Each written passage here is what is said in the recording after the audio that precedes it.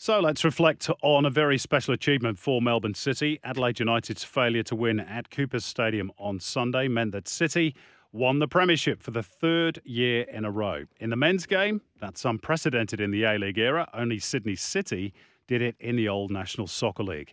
And a big part of their success, again, has been Socceroos striker Jamie Maclaren, who's netted 20 goals in a season for the fifth time. And I'm delighted to say Jamie joins us now. Evening, Jamie. Good evening, guys. How are we doing? Very good. Good, Thanks mate. for joining us on the Global Game. First of all, congratulations on that third consecutive premiership. Two questions in one. Is this an achievement that's flown a bit under the radar? And did you have a bit of a party on Sunday night?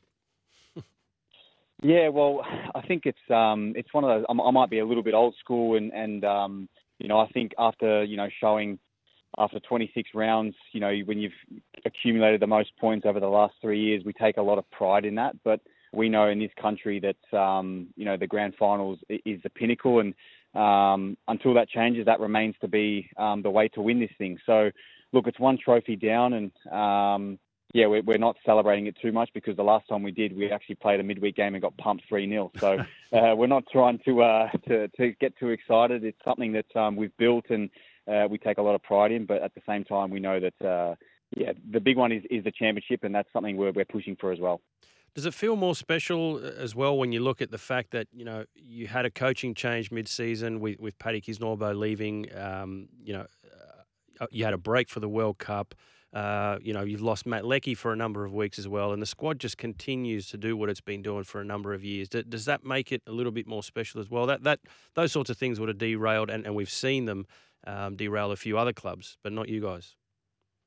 Yeah, you know what, Broski, it is a good question, and it's got a lot of different factors. I think PK and he would hold a lot of respect to Eric, who built this thing from the start, and the style of play and how he wanted to play, being direct. And Eric moved on, then PK took over, and kind of Rado came in. And you know what, to Rado's credit, he actually wanted to change and tweak things his own way, which rightly so. And that was something that he probably had to adapt because, in a way, he was coming into our world that we've, been quite successful with the way we wanted to play. But a lot of boys bought into it and really wanted to play for Rado and score goals and excite. And we found it difficult trying to keep our consistency. But at the same time, we know that we're one of the better teams in this league that can score goals. And we're so resolute at the back that this style, it does open us up. But when you've got a back four and a goalkeeper like Tommy, you know that you'll score more than concede more. So it's been exciting. I love playing in a team that wants to play. Nothing more frustrating than, I'm sure for you guys too, as fans watching this game now, that you want to see teams try and win this game. Yeah. You want to win football games. You don't want to see 7 or 8 defending the box, and it's not good on the eye. Let's be honest. And we try and entertain as much as we can because that's the business we're in. So that's the main thing that Rado has changed. You're a little bit more expansive, if anything, and obviously that makes you, in turn, perhaps a touch more vulnerable defensively.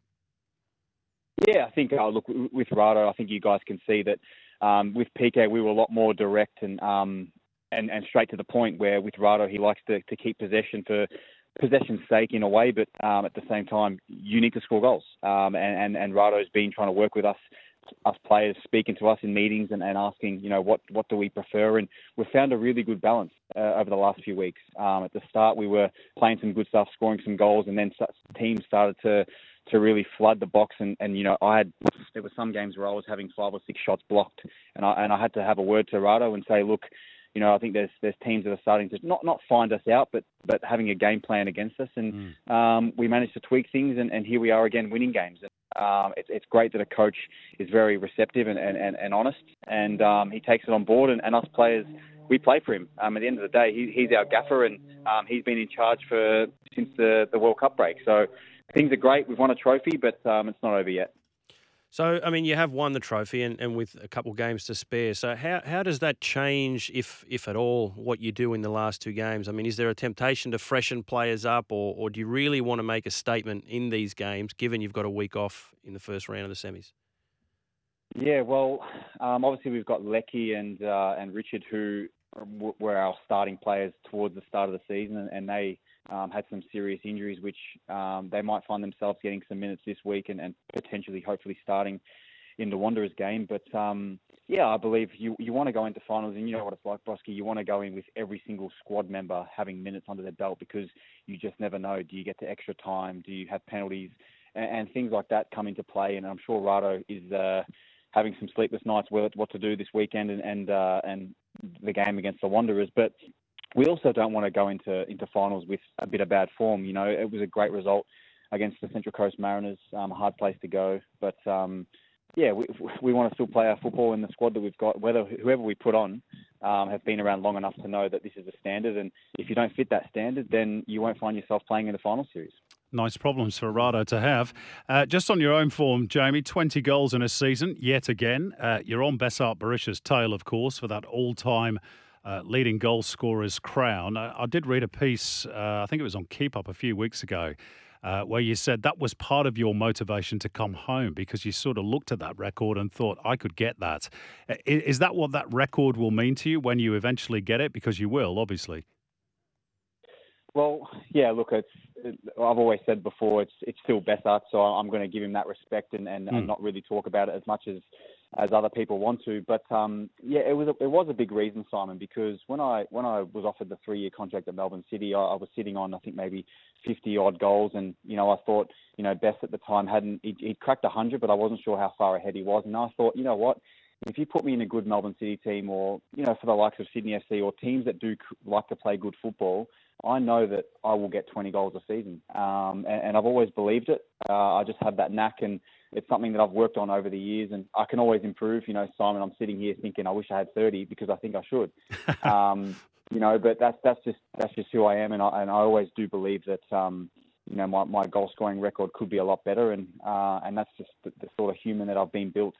Not only from my old man saying that after every game you should be scoring these chances, but that's just, yeah, what I've been known as a young kid growing up and wanting to always have high standards. And, yeah, that was one of the goals, not going to lie, but also I had no trophies in my cabinet. And to look back now, to have 1 championship, 3 premierships, to fall short on a few FFA Cups, it's something to look back at this era with Melbourne City is great. And I'm a Melbourne boy, let's be honest. Yeah. So it's been very proud for me. And I can hear your old man saying that sort of stuff because I spent a bit of time with him in the World Cup, so I know exactly what he's like. Go on, Broski. Yeah. Well, to be fair, if it wasn't for Fooker, mate, you probably would be on 30 after last weekend. Mate, so Damien Murray, the all-time Australian scorer, has 240, and I heard my good mate over here, Simon, saying that he doesn't think anyone will catch Murray for the next 20 years. Now, mate, you're only 29.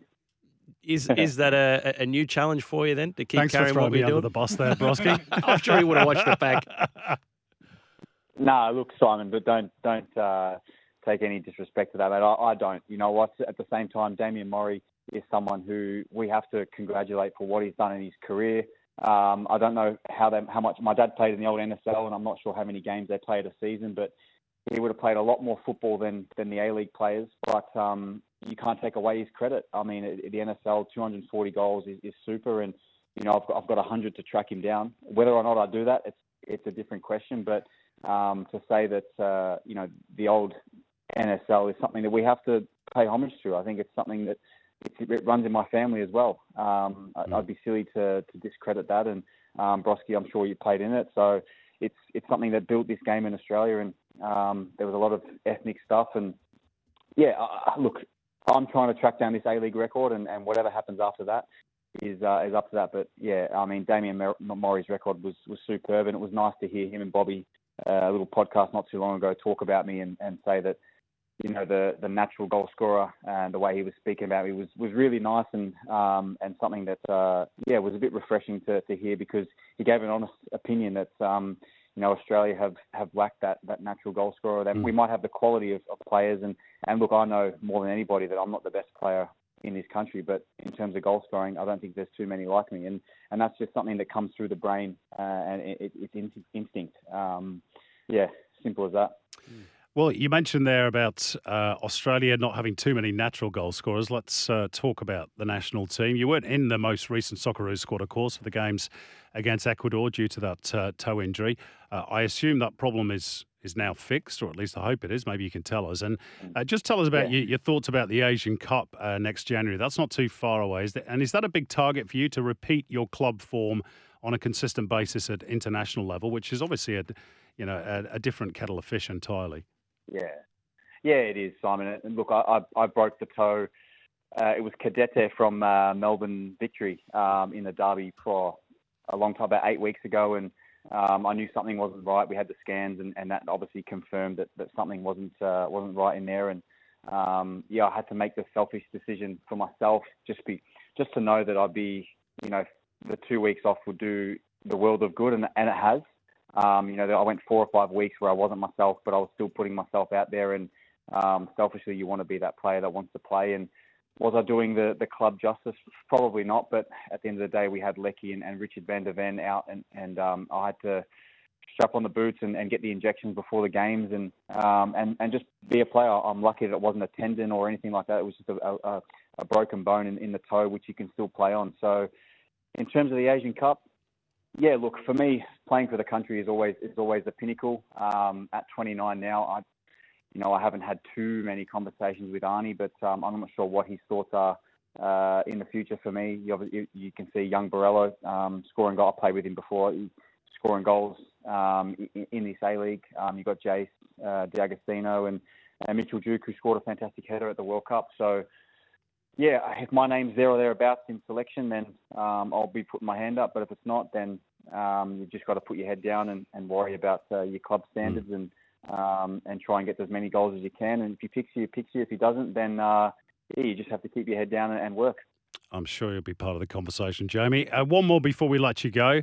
Once you've got that domestic records and you've won another title with Melbourne City and maybe won the Asian Cup again with Australia, I'm leaping ahead, of course. Would you ever consider going back to play in Europe, or is that done now? You settle back home for the foreseeable?